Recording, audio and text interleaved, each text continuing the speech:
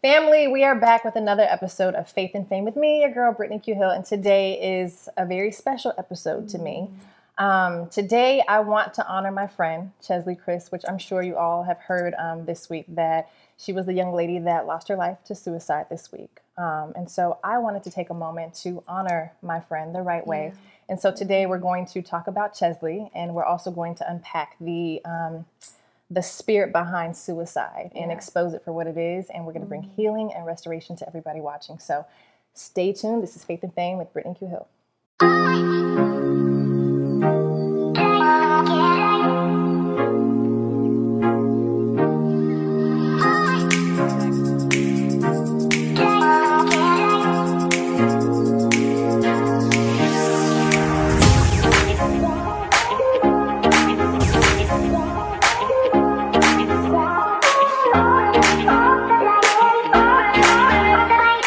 Family, we're back with another episode, and today I'm so excited. I'm joined by my dear friend. I'm so happy you're here with me. I'm so happy I'm here too. This is Kyla DeSalle, who is the head of Sisterhood Atlanta.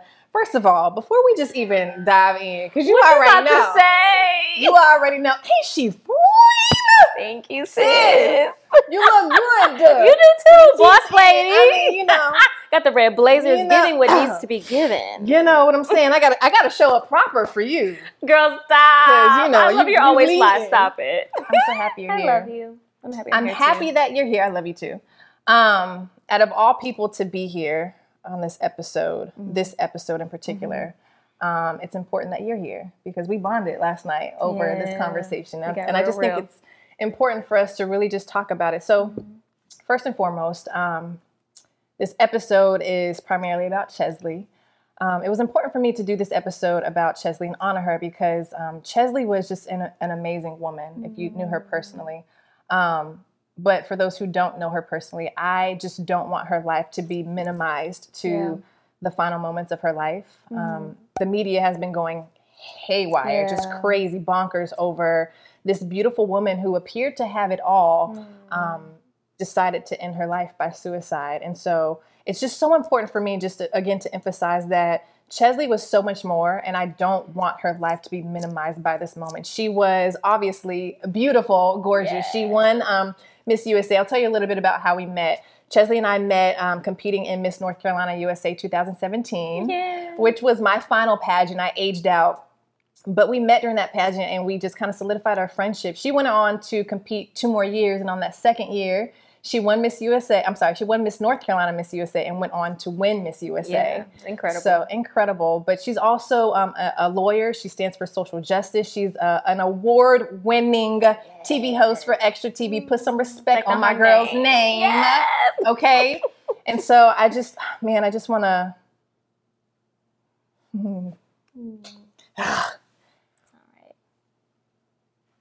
I'll pull it together.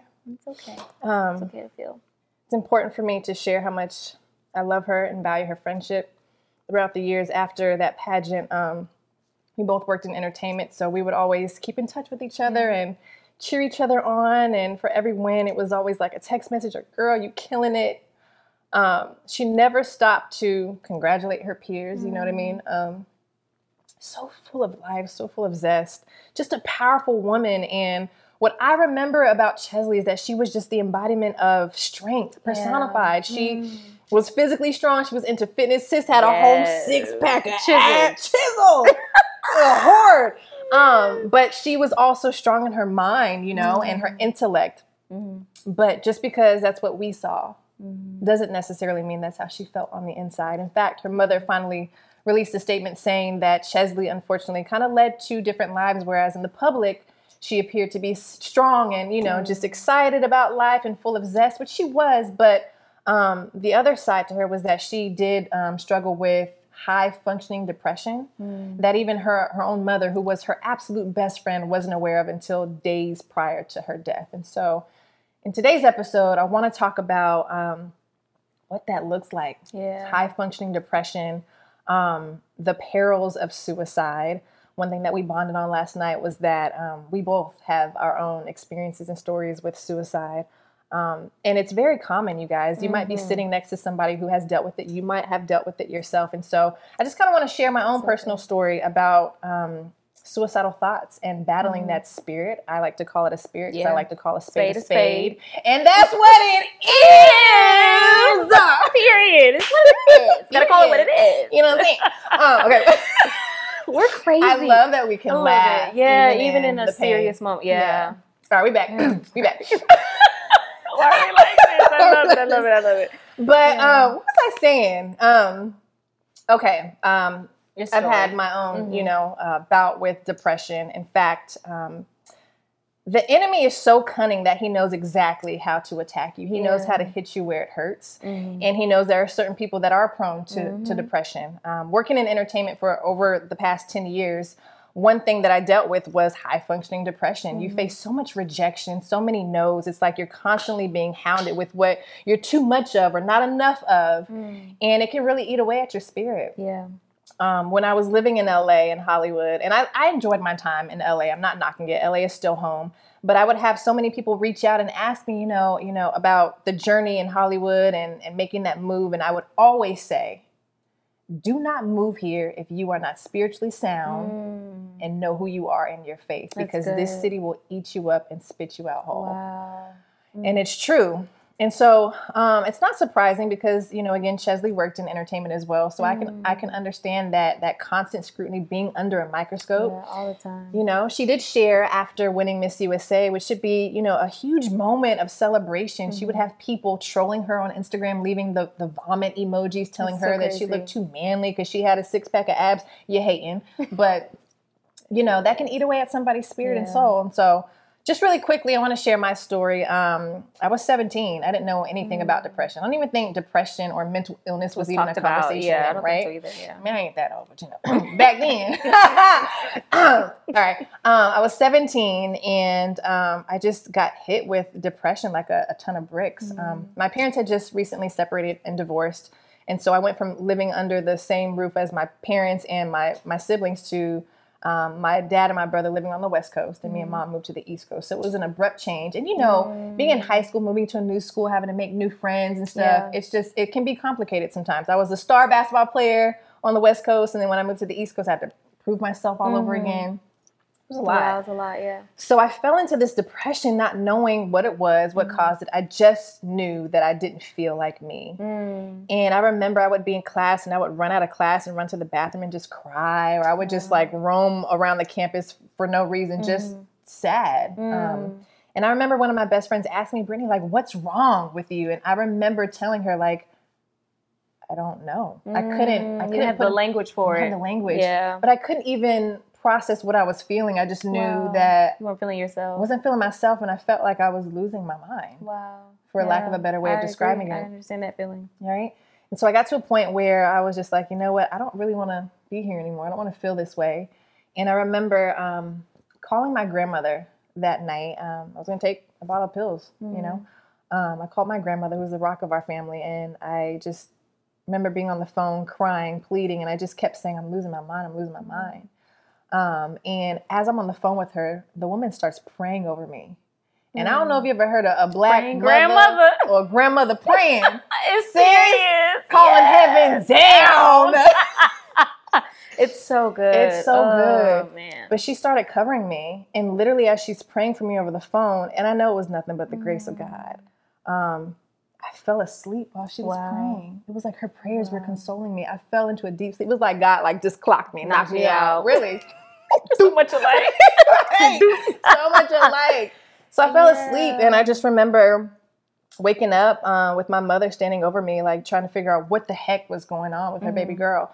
The next morning, I remember my aunt found my grandmother sprawled out on the floor. They thought she had a heart attack or a stroke or something because she was laid out face down. What they didn't realize was that she fell asleep on her knees praying for me. Wow. I wasn't saved at the time. I grew up in the church. I went to church because, we had to. But I wasn't saved yet. But that Sunday, I went to church, and we actually had a guest pastor, a youth pastor, come and preach.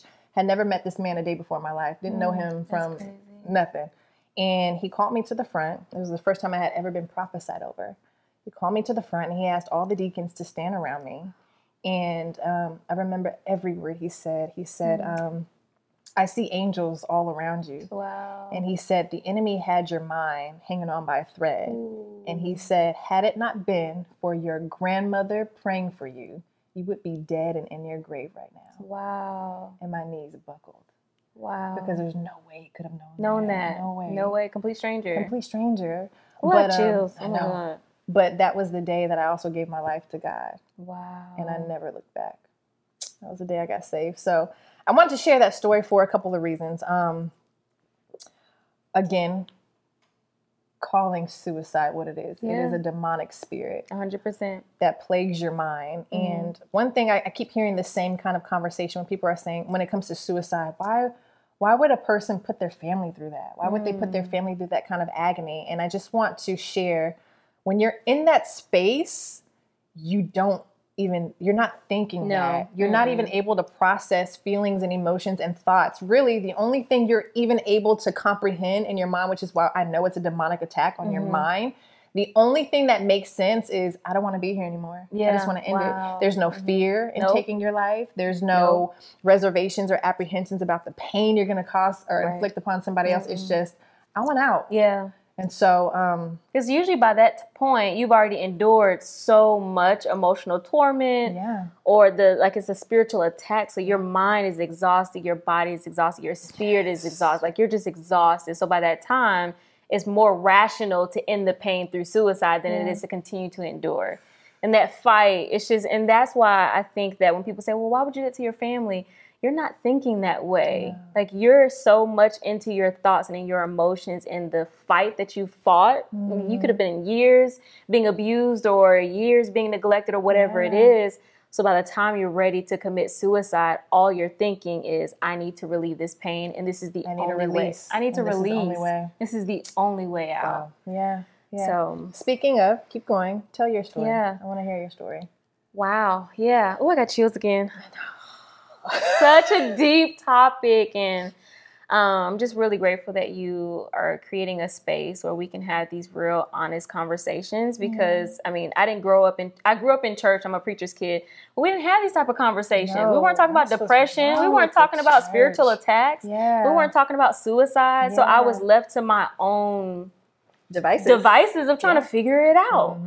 My story, I started having suicidal thoughts as a younger child. Honestly, if I was just, I don't know, in trouble or just feeling really low about my performance or whatever it is, I would just have these thoughts like, you can just end it. You don't have to put up with this. Like, they don't value you. You're okay. You never get anything right. And I just distinctively remember sometimes like just thinking, yeah, that's a better idea. It's a better idea to just commit suicide. It'll be fine. But my actual attempt to suicide didn't happen until college. And unfortunately, I leaned a lot on men to validate my value as a woman. And so I was bullied a lot in middle school. I don't remember if I told you this, but I was bullied a lot in middle school. I was called Oreo because I was black and articulated myself well. So they were like, oh, you're a white girl. Y'all just talked about this? I grew up being told that you talk like a white girl. Yes, I'm like, just because you ghetto. Exactly. Like, chill. Right. Like, I'm articulate. Yeah. But just being called an Oreo, or then, girl, they called me like Big Debbie. I was a little heavy back then. Big Debbie, not Little Debbie like the little snacks, but Big Debbie. Stop. They did. Okay, what they do you? I don't know. I can laugh about it now. Because I was like, Big Debbie. Who thought about That's mean. Like the Little Debbie snacks, but Big Debbie. That's mean. It was really, really bad. So anyway, so I had low self-esteem. So in college, that was my first, I guess, season of freedom. Because growing up as a preacher's kid, you go to church. All you know is church, and all you know is school, and all you know is extracurricular activities like sports and things like that. So when I went to college, girl, I wilded out just a little bit. But don't skirt over there. Ah! Girl, I wilded out just a little bit. Okay. Just a little bit. I'm going to let you slide today. Just let me slide at it. But one thing that I'm not so proud of is I had a habit of just getting into relationship after relationship after relationship, because I felt like if a man wanted me, then I was of value. Wow. And so unfortunately, my standards were super low. And so I got into a lot of toxic relationships. And one relationship in particular, he and I were on and off for quite a long time. And he ended up, I went away for the summer to visit my family. And while I was gone, he ended up sleeping with someone that was close to me. And also, we weren't sexually, we weren't having sex. And so to know that he stepped out on our relationship and got something from another female that I wasn't giving him, it just tore me apart. But by that point, I had already been bullied. I had already felt so low about my self-esteem. I battled with my weight. I battled with me liking myself or not liking myself, figuring out if I'm pretty or not. And then it led me to thoughts about, well, maybe I am not as valuable. If he stepped out on me, then maybe I'm not that total woman. Maybe I'm really not all that. And so it just was really low. Also, I was backstabbed with friends and stuff like that. So I just felt like I was taking blow after blow after blow. And I felt like I was such a kind person to people. Like I love people so much. And so by that point, that was the last straw. My friends actually called me and told me like, oh, such and such is in the bedroom with such and such. And I was miles away in another state. And like I could just skirt, drive over, pull up. Would you have? I would have. I'd have rolled out with you. Dang, yeah. Okay, that's a ride or die. Okay, let me tell you. I rolled out with you, but So, yes, girl. So I was so distraught because, mind you, I had been on and off. I loved him. We were we were trying to figure things out. And so, I also just felt really low in regards of I couldn't give him something, but because of my own standards to not engage in sexuality in that way. That he got it from another woman, and I just was distraught. So, anyways, I had taken so many things. It was so gut-wrenching. I couldn't believe it was happening to me. And then he wasn't answering my phone calls. It was just really bad. But anyways, by that point, I really questioned my value in the world. It was more so like why I distinctively remember saying, I don't think I have any value here. Nice. And I'm tired of enduring. I'm tired of fighting to prove my worth to people. I'm tired of wanting to be in the in crowd and really feeling like the out crowd. So I remember calling my best friend first. I called her and let her know that I had made up my mind that I was going to commit suicide. I had planned it out. I picked the knife that I was going to. I planned on slitting my wrists and just laying in the bathtub and bleeding out. And I felt like that was a peaceful way to just kind of just go. And my grandparents would just wake up and find me. It would have been fine.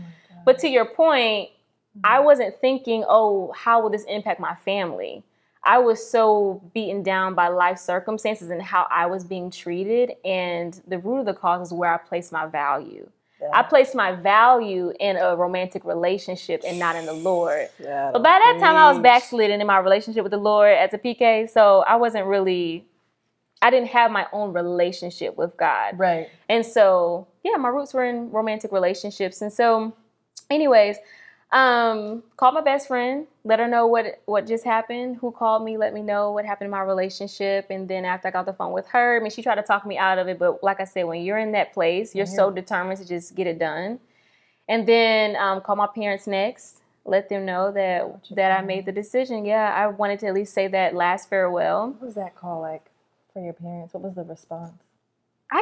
I could tell that they were very distraught because also I'm the only child, the only grandchild, the only niece and all that on my mother's side. And so I also was like, I got the good grades. I have a jubilant spirit. I'm, doing all the things. I'm involved in all the on-campus things. And so they were really kind of confused because I also didn't have a level of transparency with my parents. Gotcha. I didn't tell them, they didn't know about my relationships. I'd never introduced anybody to my family, my parents. So I kept everything. Dating was a no-no in my house growing up. Mm-hmm. And so they didn't know that I was going through what I was going through. Me and my mom, unfortunately, at that time, weren't having those types of conversations. Okay. And so they were shocked. Yeah. That was a long way to answer. They were shocked because to them, grades are good. Everything on campus is good. Yeah, this is coming out of left field. You have a great life. Yeah. Where, they're probably thinking, where did we go wrong as your parents? And so, but in the middle of the conversation, my aunt comes through my grandparents' front door. I don't know who called her, how she got there. Who came? My aunt, my mother's sister, came through the door and literally stopped me before I was about to cut my wrist. Mid telling them goodbye. Literally was about to just go ahead and cut my wrist because they're in Atlanta. So you can't drive here to come stop me. My grandparents are asleep.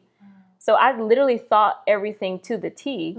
And it was by the grace of God that my aunt flew through the door and she took the knife from me and she sat me down and we unpacked what I was going through. But it was a really dark space. And I also agree with you that it is a spiritual attack. Absolutely. Like the thoughts that I was thinking, the voice that I was hearing was convincing me that this is the best route to relieve the hurt and the pain, which was a complete lie. It was an attack on God's call on my life. And so I agree with you there. It's so cunning and conniving to the point where you really believe it. You believe it. Believe I was word. bought in. I was so bought in. It's disgusting. It's so disgusting. And, it makes me think of the scripture that the enemy is prowling around like a lion, seeking whom he can devour. And I love how you said earlier, he knows exactly how to attack certain people. My self-esteem was low. The scripture you just quoted about seeking whom he can devour shows us that he studies us like a book. Your every move, what makes you irritable, what makes you sad, what makes you cry, what makes you happy. And he uses that to attack you strategically. Yeah, 100%. And so I agree with you, and I think we should have more conversations about it being a spiritual attack, because if people can identify that it's a spiritual attack, then you know how to attack it back. You know how to attack If the enemy has strategies to attack us, why don't we have strategies to attack back? It's a word. Girl, don't let me get to preaching. It's a word. It's a word. One thing that I think we both shared is that it was community that saved us. Yes, it was my 100%. grandmother. It was your aunt. Being surrounded by people that can, one, identify something right with you. Yes. Something's not right. Whether, because, high functioning depression looks happy, right? You can't fake depression, but you can fake being okay, if that makes sense. Yeah, 100% makes sense. So you need to be surrounded by people that can identify when something's off. So good. Come on.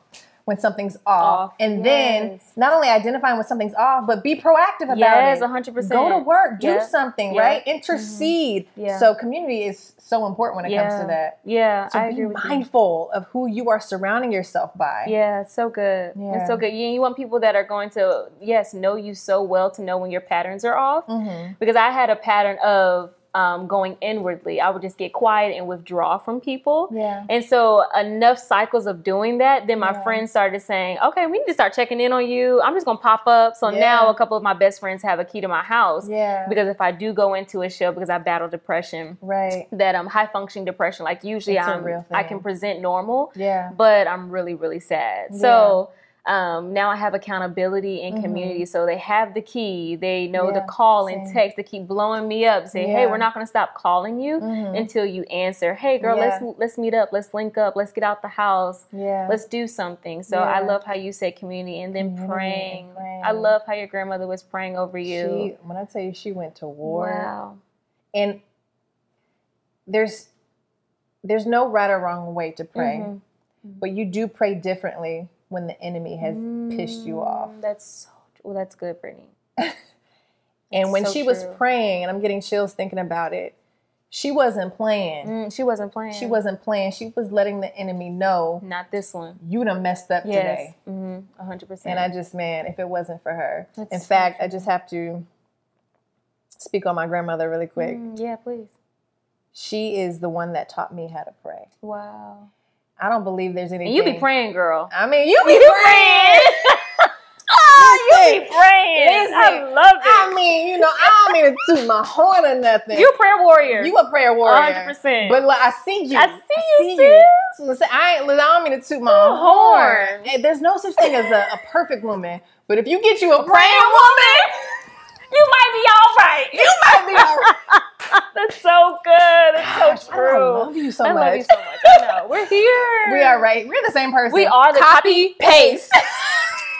This is too much. We are out of control. I love it. This is every day with us. I love it. Okay, hold on. Am I good? You're great. Okay. You're great. All right. We're back. I love us. Praying woman. So fellas, I'm gonna go ahead. I'm giving you game right now. You're not gonna find the perfect woman, but if you want to come close, find you a woman that knows how to pray. That's so good. Knows how to pray. I love it. I do want to ask, because you've been in that space, you can identify when the attack is approaching. 100%. You know what I'm saying? I know when it's coming. I know when the enemy is on my tail. What do you do to counteract that attack? What are some strategies that you have to put him back in his place? Well, I learned to change my self-talk. One, therapy. Oh my God, therapy was so good. But self-talk is so important. Like, what's the story you're telling yourself about the situation? Like, the situation may be bad, but you're not bad. Yeah. Or you may have done something that may have missed the mark, but that doesn't define who you are. Right. Or you may be feeling a certain way. So I had to learn how to change the way that I speak to myself. Yeah. Speaking scripture over myself. So it's like, what's the scripture of power and love and stuff? God has not given you a spirit of fear, but of power and love and a sound mind. Like speaking those things and like really believe. We're the same. We're the same. No judgment. I love it. But just studying the scripture and knowing how to fight the enemy with the word of God. Yeah. I think that's so important. That's what Jesus did in scripture. He professed scripture back to the enemy so that he can flee. And so we have to have that same strategy. That is your weapon. That is your weapon. Yeah. Along with worship. I love how worship can be our weapon as well. So when I'm feeling low, just building up my spirit and putting on worship songs and really just pouring myself out and being real and raw with God. Like, this is what upset me. Yeah. Or this is how sad I am. I'm struggling with self-worth. I'm struggling with whatever. I cast it onto God. Yeah. And I just get really vulnerable with God. Yeah. And journaling has helped me too. And then reaching out, I have to become more disciplined and reaching out proactively. Yeah. Like when I feel low, that's me. Like, hey girl, what you doing this weekend? Yep. I literally a few months ago text two of my best friends from high school and say, y'all, can we go to dinner? I'm really low right now. Wow. And they dropped everything and said, absolutely, let's go. And we had the best time. So those are kind of the things that I do to try to fight the enemy back. Not try, to fight the enemy back. Yeah, that's what I do. For me, it's one thing you said that I'll agree with. Standing on the word of God and equipping yourself with the word of God. One of my favorite scriptures says, angels hearken into the word of God. Oh, it's so good. And so it's like, I just picture angels in heaven, like posted up, standing at attention, like, what's up? Who won it? Run up, get done up. Yes. Get done up.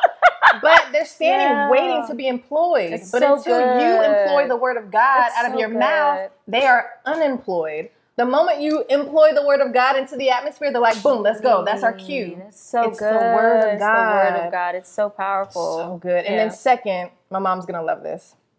My mom has always instilled, she's drilled it into my head. Be mindful of what you come into agreement with. Ooh, that's so good because the words you speak are powerful. Are powerful. Life and death is in the power of the tongue. You know, it could be something as small as like having a headache. The moment you say, I have a headache, you're right. You do have a headache. But instead, if you feel something coming on, say, you know what, I'm not feeling my best. Let me go to war and start praying. But be careful of what you are agreeing with out of your mouth. If I feel a spiritual attack, if I feel like I'm in a depressive state, I'm not going to say I'm depressed. I'm going to say, devil, you're a liar. Get behind me. Yes, it's so you are beneath me. So being mindful of what you come into agreement with. That is so powerful. I love that. And then also, like you said, it goes back to community. Being willing to pick up the phone and say, I'm not my best. And me, I could be a little prideful. I'm the strong friend. Yeah. I'm the strong family member. Everybody comes to me. And we need it the most. Strong friends need it the most, to be honest. Yeah. I'm the one everybody confides in and comes to. And it's a beautiful thing. I'm proud to be the strong friend or family member. But it's also important to know, I need that place of solace too. 100%. I need somebody saying, how's your heart doing today? Are you okay? Do you need not just calling me, hey, can I hold $50? Take. Can you ask me how I'm doing today? That's so good. Am I well? Am I even in a position to be able to pour into you right now? That's so good. So, man, before we end the episode, it would be remiss of me if I didn't just say this for a quick moment. If you or somebody you know is battling with any type of mental illness to the point where you feel like you're having suicidal thoughts, if you feel like you've come to the end of your road, or you just want something or someone to talk to or about, make sure you call 1-800-TALK. If you don't feel like talking, you can always text the word strength to 741-741, but please reach out. You are not alone. If you want to DM me or Kyler, I promise you I'll answer. We're here for you, but don't feel like you're alone. Yeah, that's so good. So good. Before we end, because I feel like we can go on and on forever. We can. We have the best conversation. I know. Good.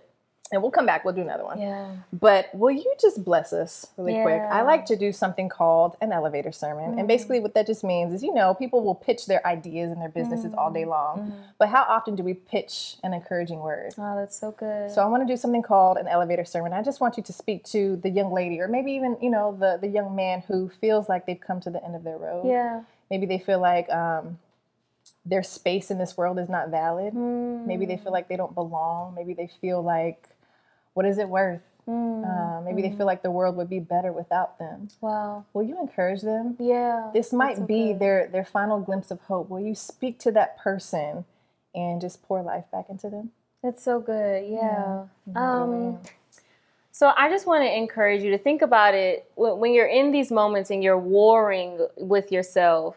I want to encourage you to remind yourself that before God created you, there was a need on the earth. Whew. And so he said, I'm going to create such and such to go serve this need, to be the answer to this need. So if you ever feel like your life isn't worth anything, remind yourself that your creator created you for a need. So there is always value on your life. And so I just want to encourage you to lean into the Lord, have prayer time when you're in those moments. Or maybe this is your first time having a suicidal moment or a thought. Just ask the Lord, why did you create me? And I think that it's important for Christians to ask themselves that, or people in general to ask the Lord that, because what maker doesn't want to see the fruition of the item it created? That doesn't make sense for a creator to create something and just give up on it and not explain to itself what its purpose is. Preach. So I think it's so important for us as Christians to lean into the Lord, ask him, what have you called me to do? Because I truly believe and know he did it for me and he'll do it for you. He will share with you what your life's calling and purpose is. Even if it's step by step, day by day, if you draw near to the Lord, he will draw near to you. And that is scripture, and scripture will never fall on the ground without coming to fruition. So I just want to encourage you in that way. And I hope that you know that you are loved and you are valued, and God is not done with you. He will make sure that he completes what he started. Come on with the word, Carla DeSalle. Woo! You better preach. Good. That's all the preach Lord. to us. That was beautiful. That was so beautiful. Much. Thank you for being here. Thank you for having me. Tell us how we can follow you, keep in touch, because, girl, you're killing it. You're crushing it. Thank it's you. all this black opulence, black excellence, black girl magic. How can we follow you and keep in touch? Absolutely. So I'm Refined Kai, Refined_Kai, on Instagram, on Facebook. I'm Kyler DeSalle, Kyler, D as in David, ESSAU. Yeah. Well, girl, that's it. You crushed it. You crushed it. What a what came girl. The curls are popping. You like every single time. Y'all like it? Well, you let me know in the comments if you're feeling. Yes. Frolina. Yes. She bad. That's her name. Frolina. I love it. Thank you, boo. Gotta give her a name. Thank you. Thank you for having a brave conversation with me. This was really good. Thank you for your transparency, your vulnerability. I think that we as a nation, not any particular culture or race, but we just struggle with transparency. We always have, Instagram will tell you that you can only post your highlight reel. You got to be perfect, put together. Listen, I'm telling you right now, I don't look like this every day. Right. Same. I don't look like this every day. Sometimes I wake up looking like Silly from The Color Purple, and that's okay.